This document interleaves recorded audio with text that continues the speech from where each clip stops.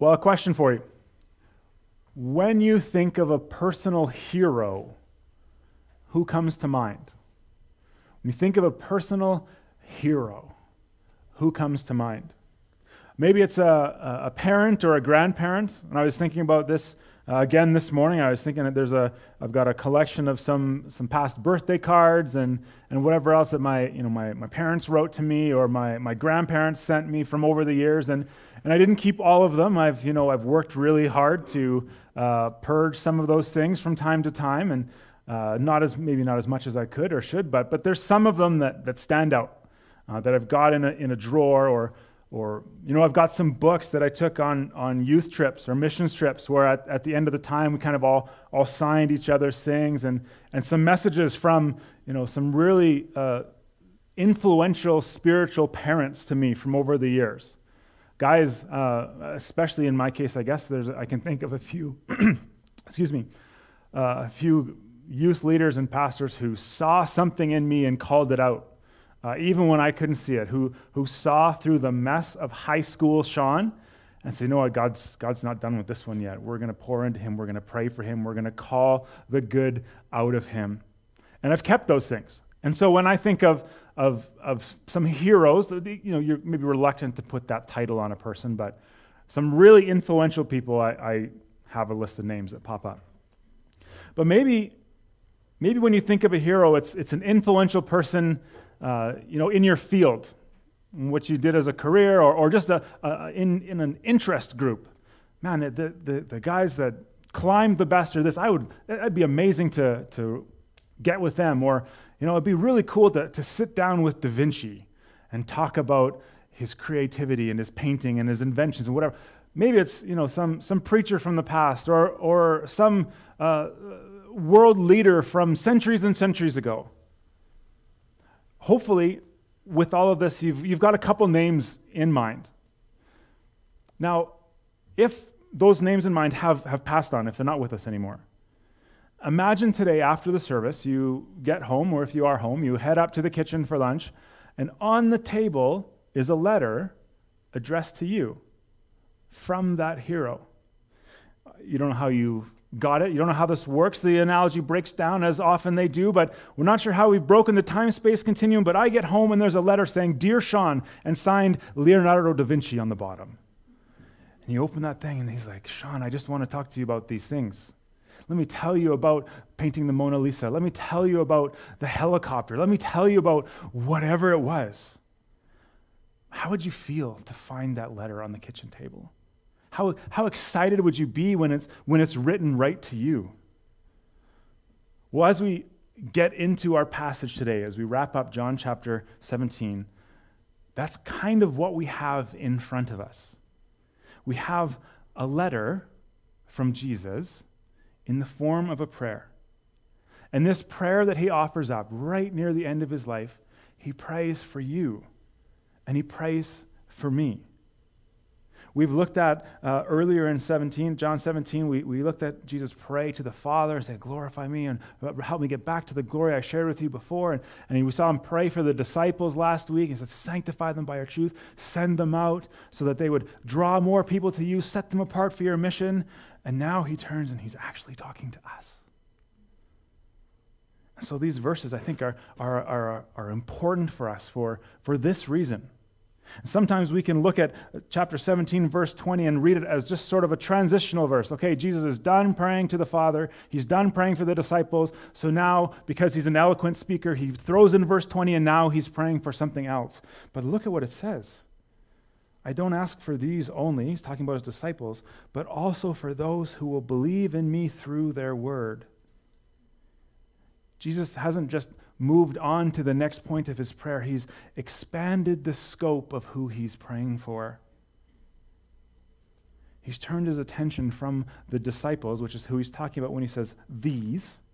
I don't ask for these only. I'm done praying for the disciples now. But he's praying for those who will believe. That's us. Every single one of us who believes in Jesus today can trace our spiritual heritage, our spiritual lineage, our spiritual family tree back to this group and this prayer. 3 billion plus people today can trace their lineage back to this moment in history, this prayer. It's amazing. And he prays for those who would believe through their words, through the disciples' words. Again, that's us. Jesus is handing over his mission to the disciples here. He said to them already, he said, I've got to go. You'll carry on. I'll be with you in the Spirit. I'll send the Spirit. He's handing over his mission, the reason he came to reveal God to people. He's handing that over to the disciples and to the disciples that they make and to the disciples that they make and to the disciples that they make and here we are to the disciples that we make. Jesus' mission was to come and reveal the Father to his world, to the world, to make his name known, to call the world into relationship with him, and his part is almost done at this moment. It's now on the disciples to carry it forward. Jesus has prayed they'd be set apart and kept for their mission, and now he prays that the coming generations would be ones that keep on showing the world what eternal life is, as Jesus described it earlier in chapter 3. It's to know the one true God and Jesus Christ who he sent. Jesus prays for us. And so, as Jesus, knowing his hour has come, he told us that last week, with the weight of the world on his shoulders, knowing the cross is in front of him, that he's going to carry the sin of the world to the cross in a matter of hours, what does he pray? Because this should be really important. He doesn't just deal in light things here. These are the last words. This is the most important prayer. That's the real word. What does he pray? May they all be one. Jesus prays for unity among those who believe him.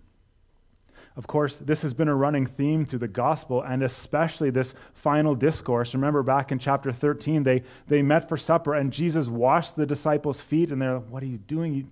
Jesus shouldn't be doing this. And he said to them, they will know you're my followers because of your what? Your love for who? One another. Then he said, the rallying cry for the church is that Jesus is the way, the truth, the only one, and the life. And now he's praying that the church, this new community that he's forming around him, that he's handing over the reins of to the disciples, that they would be one, even as the Father and the Son are one. So, if Jesus' prayer for us, the thing he wants to pray for us, this is kind of the highest of the high prayers. If he prays for unity among the church, what does that look like? Well, first, let's talk about what it's not. Unity is not compromising the truth. Just a couple of verses earlier, in verse 17, Jesus has said, sanctify them by the truth. Your word is truth. He said, set apart the disciples by your truth. So now he's not going to say, well, actually, just get along and we'll see what we can do with that truth. Obviously, it still applies here. The truth is important.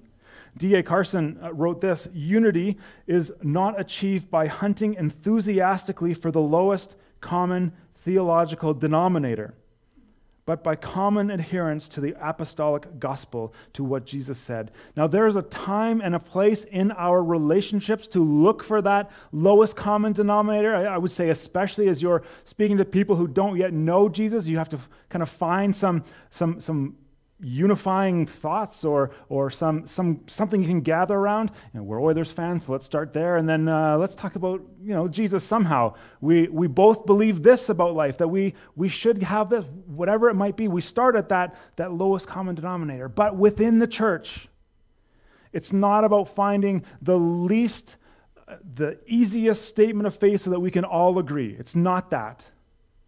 It's about clinging to Jesus, his person, his work, what he taught, his mission. We hang on to that. And I realize that's really easy to say and harder to define.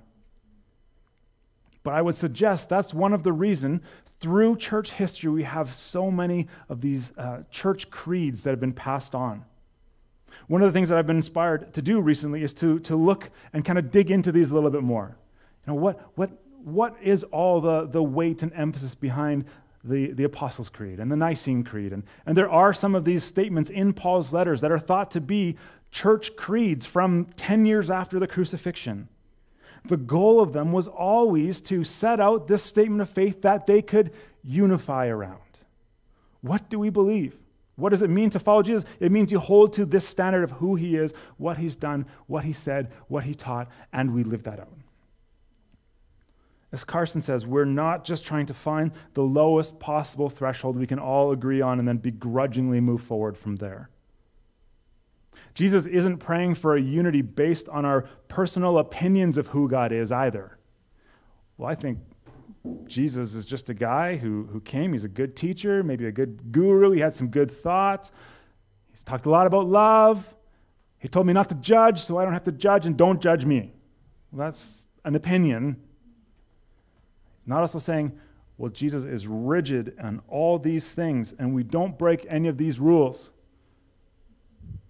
We believe in Jesus through the word of his disciples through Scripture. And we believe what God revealed about Jesus in the Bible. A little bit later, John, who wrote this gospel, we're going to look at a couple spots in his letters to the churches later. He wrote this: "We proclaim to you what we ourselves have actually seen and heard, so that you may have fellowship, may have unity with us. And our fellowship is with the Father and with his Son, Jesus Christ." In some sense, he got this. He's writing about this early church. They had this. They understood it. See, our unity with one another and with the Father began when we heard the truth about God, but it also continues because of that truth. An example of this: on any given Sunday, look around the room. Especially if you consider, we've got a couple of services. There's a few other good churches in town in the Bow Valley as well. We consider who's watching online as well. When I look around the room, a couple services a Sunday, I see who's logged in a little bit online. I see the chat. I see who's liking our social media stuff. And there are people from all kinds of different backgrounds, different ages and stages, different careers, people with wildly different interests and hobbies and passions and stories. And there is no reason at all for any of you to gather around here and hear me speak unless it's about hearing the truth about Jesus as revealed in his word. That's the thing we gather around.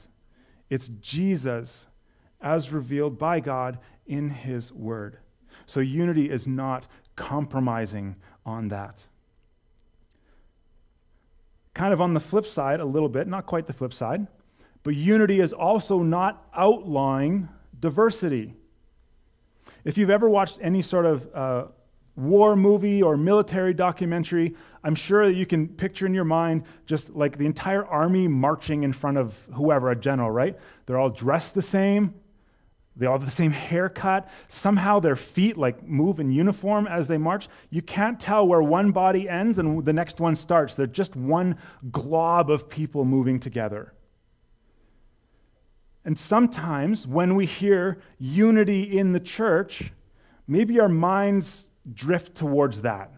They might not go to that extreme, hopefully, but they drift towards that. Okay, we've all got to dress this way. We've all got to think this way. We've all got to do this thing. We're just waiting for the order to come down from on high, from the pastor or the elders or whoever, and we go do it without thinking because he's the pastor, they're the elders. We just do that. But much like we said last week, unity is not the same as uniformity. Unity doesn't mean uniformity. I do not want you all to look like me or talk like me or act like me or think like me or dress like me or any of these things. That's not good for anyone. And let me suggest that striving for uniformity in a church is one of the most disunifying things we can do. And we want the unity. Because when we strive for uniformity, that we all look the same and think the same and do the same, I think we're actually denying the reality of the Spirit's unique gifting in each one of us. Let me read a couple passages to show you why I think that. 1 Corinthians 12:4. These all happen to be from Paul. We could find other writers that say the same thing. 1 Corinthians 12. There are a variety of gifts, but the same Spirit. There are varieties of service, but the same Lord. There are varieties of activities, but it's the same God who empowers them all in everyone. Lots of gifts, lots of ways to serve, lots of things we can be doing, but it's all pointing back to Jesus. You don't want me serving in all the ways that everyone else serves. And humbly, honestly, I don't want you serving in every way that everyone else serves either, right? We need to find the right seats on the bus for everyone. Ephesians 4:11, Paul says he gave the apostles, the prophets, the evangelists, the shepherds, the teachers. Teachers are not apostles. Prophets are not shepherds. They're different. They're different giftings. They use those gifts in different ways. Romans 12:6-8, Paul again writes, having gifts that differ according to the grace given us, let us use them. If it's prophecy, then use it in proportion to your faith. If it's service, use it in our serving. The one who teaches in his teaching, the one who exhorts or encourages in their encouragement, the one who contributes in generosity, the one who leads with zeal, and the one who does acts of mercy with cheerfulness. Those are different things, and yes, we may all be able to do all of them a little bit, but some people are really good at encouraging others, and other people are less good at that. So I want to grow in my exhortation, sure, but I'm also going to stay in my lane and do what God has gifted me to as well. And there is a beauty in this diversity that's unified in making Jesus' name known in a number of different ways. So, unity is not compromising the truth, and it's embracing our diversity, our unique strengths and skill sets. And it's also, maybe most importantly, it's being in a shared relationship with Jesus. This unity that Jesus prays for and calls us into is a unity of relationship. Look at all the relational language in verses 21-23. Jesus prays this for us so that they may be one, just as you, Father, are in me and I am in you. May they also be in us. That's relational language. A little bit later, it says, the glory you've given me, I've given to them, so that they may be one, even as we are one. And then in verse 23, he prays that they may become perfectly one. This unity within this new community that Jesus is launching as he goes to the cross and empowers the disciples to carry this on, it comes from us receiving a new identity as those who are in Christ. It comes from being swallowed up into the fellowship with God himself and his Son and his Spirit, and it's rooted in our relationship with Jesus.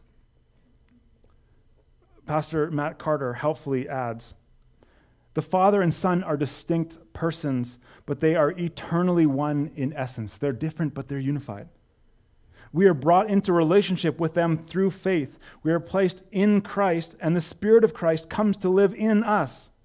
By virtue of Jesus' death and burial and resurrection, we enter into a deep, abiding, never-ending relationship with the Father, Son, and Spirit. That's the beauty of the gospel. Jesus didn't come to live a perfect life, to reveal the Father to us and then die on a cross just so we could live forever. Although that's part of it, isn't it? He died on the cross to deal with the consequences of our sin that have caused that, I'm going to give away your last song, Vern, sorry, that have created that chasm between the Father and us so that we can be brought back into relationship with him. And it's part of being in this relationship that actually enables it to happen, starting now and continuing into eternity. So just as God the Father and Jesus the Son are distinguishable and yet perfectly unified, by the Spirit's work, we too, though different, with different gifts, different backgrounds, different preferences and pasts, we are united in and through Christ. Now, talk about easy to say, hard to do. Does this always work out this way? No, of course not. We know that. It didn't take long before the early churches had disagreements and conflict and disunity. And so Paul actually wrote a letter to the church at Philippi addressing this, and here's his wise advice, a passage that probably I need to memorize, maybe you do too, to hold it nice and close. He says this, "Make me truly happy by agreeing wholeheartedly with one another, loving one another, and working together with one mind and purpose. Don't be selfish, trying to impress others, but be humble, thinking of others as better than yourself. And don't look out only for your own interests, but take an interest in others too.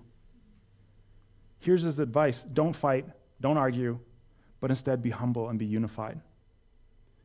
Think about any or all or the most recent kind of relational conflict in your life. If I think about mine, how much of that tension comes, if we're honest, from me being selfish, trying to impress others? It's in our marriages, it's in our friendships, it's in our relationships with others. Selfish. How much of the tension in my relations come from me thinking of myself as better than others? I've got this title. I deserve to have someone do this other job for me. I've got this degree. I've got these letters behind my name. I've retired, darn it. Someone else can do that.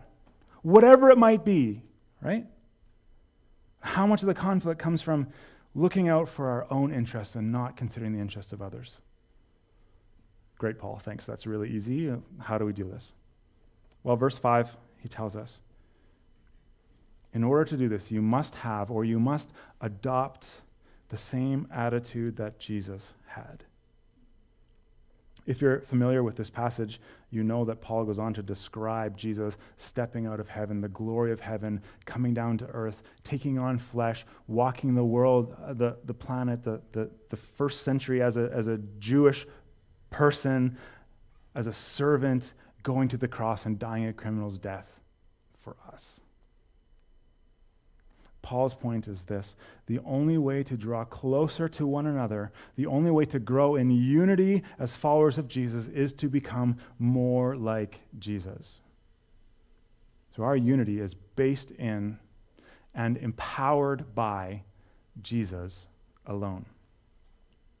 So we've talked about what this unity looks like, what it doesn't look like, but why is this so important to Jesus? Remember, these are like last words. These last few chapters are last words, but these are the end of the last words. This is his last, potentially his last prayer for us. It's right near the ending hours of his life. And he chooses to pray this for us. So why is this so important? Well, let me suggest that Jesus doesn't ask for unity just so that we can tolerate one another in a room for an hour on Sunday and then go back about our days. But look what it says in the text. May they be one, so that the world might believe that you sent me. May the church be one, so that the world, and remember, when John uses the world, he's talking about those who are opposed to Jesus, who don't know God, who are living in darkness rather than light, to use another one of John's metaphors. He says, so that those who don't yet know, who are in darkness, who are like sheep without a shepherd, who don't know who I am, who you are, who don't get it yet, may they be unified so that the world may know that you sent me and I loved them. That's a high call. That's a significant consequence to our ability to be unified as his church, isn't it? This prayer of Jesus is more than just a call to getting along, but it's a call to unity, and it's also a call and a mandate to mission. When we're drawn into relationship with Jesus, and we live with the Father, and the Spirit lives in us, we're not just sort of now a part of the family that gets invited to the cabin in the summer to sit around the campfire and maybe ride on the boat, or we don't just get invited to Christmas dinner. It's not that we're called into. We are now drawn into the mission. We are now those sent ones. We are to take up the mission that was God's and was Jesus when he came, the reason he came, and carry on with that. And fortunately, they've told us what that was. Flip back in your Bibles to John 3:16. Maybe you don't need to flip back in your Bibles. You might know this one. John 3:16 and 17. For this is how God loved the world. He gave his one and only Son so that everyone who believes in him will not perish but have eternal life. And God sent his Son into the world not to judge the world, but to save the world through him. And then here we read in this prayer, May they be unified so that the world will know that I've come and that I love them. We're tied right back here, aren't we? The Father and Son are united in their desire to rescue sinners from death and bring them to life, and that mission has been given to us. Let me ask this. When Jesus says this prayer, when Jesus says that the world looks at harmony within the church, and by that they will decide if they want to follow Jesus. In light of that, how important are the things we disagree about? I know that many of us have grown up in or around church, and you've probably heard, hopefully, jokes about churches that were locked in heated debates about how long a pew we should buy and what color the carpet should be. I think even just saying that, we know that those aren't always jokes. There's been conflicts in the church about music styles and which instruments we should use and which ones we shouldn't use and which hymnal we should, which version of the Bible we should use. Like, conflicts. And then don't get me started on the last year and a half or so. Conflicts around how do we deal with COVID and what's our responsibility to the government and to God and where do those mesh and meet and how do we deal with this? Jesus says that the world looks at our unity and will decide if they believe in him or not. Now, that's not always the case. Jesus can do whatever he wants. The Holy Spirit can speak through any number of ways. But in this text, Jesus says this. Now, I don't think anybody wants more disagreement and conflict in their lives. If they're not a part of a church, if they're thinking about it and looking in and they come to visit on a Sunday morning maybe and happen to, stumble in on a Sunday where we're having a congregational meeting, why would they want to be a part of something that just adds more disagreement to their lives? They get that at work, they get that at school, they get that in their families. There's plenty of ways where we can take part in as much conflict as we want. Why would anybody want to add that by joining a church? That's not to say we don't wrestle with things. Remember, unity is not lowering the standard of truth. But our unity with Christ, and our unity in Christ, spills into our unity with his mission, which should make so many of the distractions just kind of fade into the background as we think, does a 15-foot pew or a 20-foot pew glorify Jesus more? Who cares? Let's just make space for people to hear about Jesus. I don't think we're buying pews for the new building, are we, Mike? I got to know in the back. Okay. Right? Oh, the focus is seeing people rescued from their sin and brought into this family, brought into the light of Jesus' glorious grace. Unity within the church is such a powerful witness to the world. And this real unity, it is a supernatural work, and it points to Jesus alive in us. Thomas Manton, some time ago, said, "Divisions in the church breed atheism in the world." That one stopped me short on the page when I read it this week. Another pastor puts it this way: the effectiveness of the church's evangelism, how well they tell people about Jesus, and people accept that, is devastated by dissension and disputes among its members. The effectiveness of our evangelism is devastated by dissension and disputes among ourselves, our members. And I would guess we all have a sense that that's true, and maybe we've even seen it to be true. That some of the conflicts we share in and amongst ourselves have pushed people away. Heaven help us and Jesus forgive us. But the good news is the opposite is true. Sure, division breeds atheism. Sure, dissension and disputes devastate our evangelistic methods. But a unified church, it displays the powerful, life-giving, life-changing work of Jesus. And our unity in mission shows actually that Jesus did come and walk this earth. as the one who was sent by God, who would die on the cross to pay for our sins. And the church becomes a visible display of the goodness of God, and we show his glory to the world around us. Jesus continuing to do a good work in us so that the world may come to believe and know that you love them. On his way to the cross, Jesus stopped and he prayed that believers for generations and generations and generations would be united in him.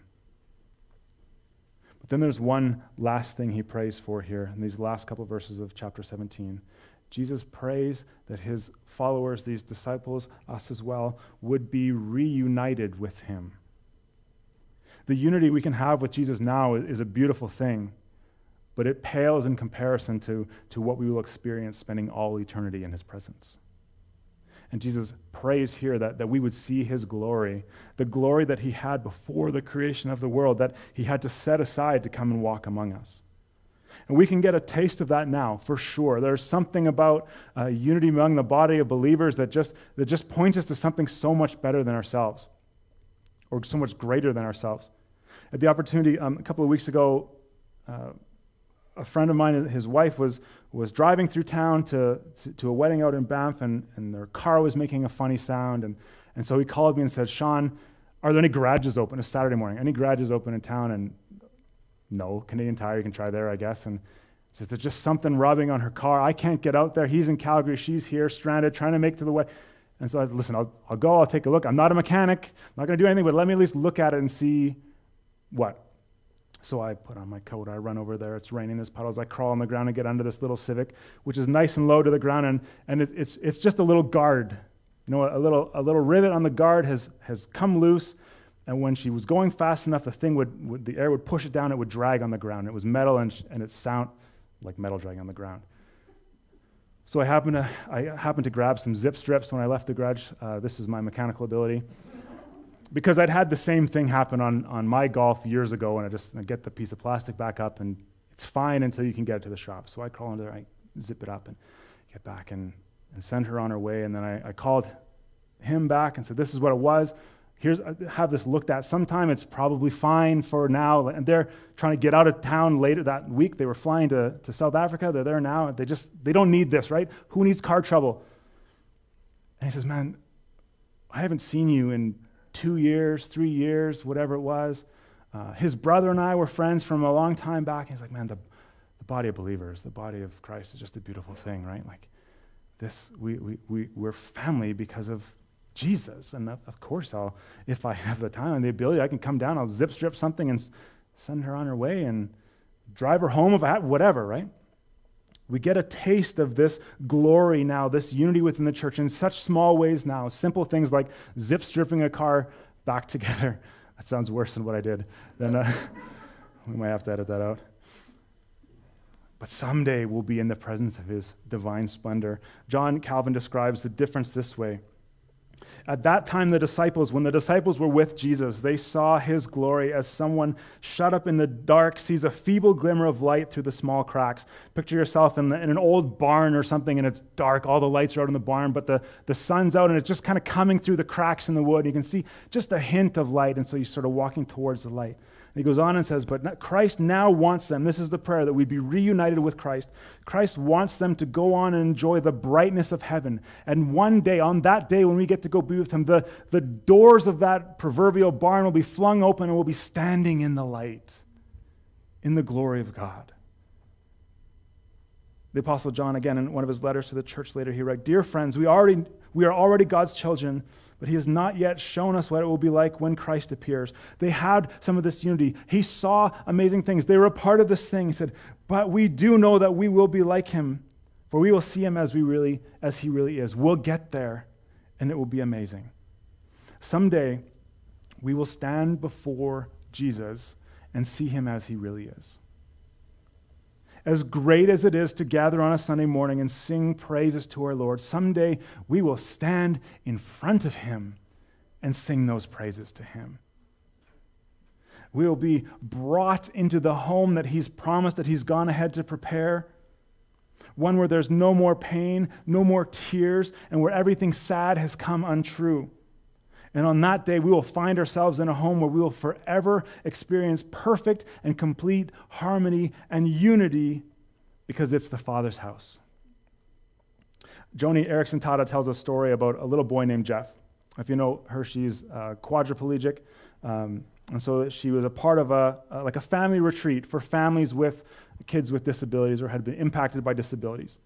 And at the end of this 5-day retreat, they kind of had one last gathering, and they kind of did the open mic thing. They passed the mic around to just have people share, what has it meant to be together for this time? How has this time been used for you? What's God done in your life, and how have these relationships helped? What fun have you had? All these sorts of things. And little freckle-faced, red-haired Jeff raised his hand. And she says, we were excited to hear what Jeff was going to say because Jeff had kind of captured the hearts of so many people at this retreat, and now he was ready to step up and say just what a great week he'd had. And he steps up to the microphone, puts it right to his mouth, and he says, "Let's go home." And later his mother came and sort of clarified the comment and said, how Jeff's dad couldn't come this week because he had to work. And Jeff really misses his dad, and he just wanted to go home to be with his daddy. Someday we'll all get to go home. Because of Jesus' work on the cross, we will forever enjoy the love and presence of God. Now, the church today, this can be a little taste of that.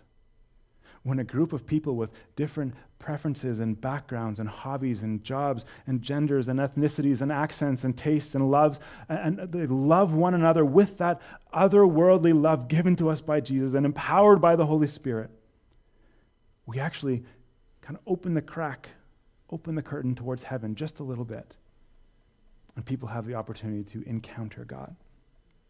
And when people see his love displayed in a million little ways, they will hope it's real. And then as Jesus prays, when that hope is confirmed, they will understand that it's true. And they will get to know the Jesus who came, the Jesus who loves.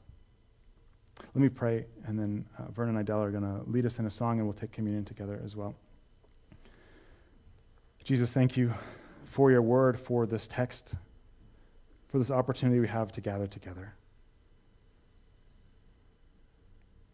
I know that we and then I haven't always done a great job at fostering unity. And yet here it is, this high calling, this high prayer. I pray that you would challenge and convict our hearts, help us to search our own hearts, to consider where we're harboring things that we need to deal with, maybe to let go, relationships that we need to go mend and fix, things that are getting in the way of unity within your church. And Jesus, we look forward to that day where we get to be in your presence, experiencing you face to face. I thank you so much. In Jesus' name, amen.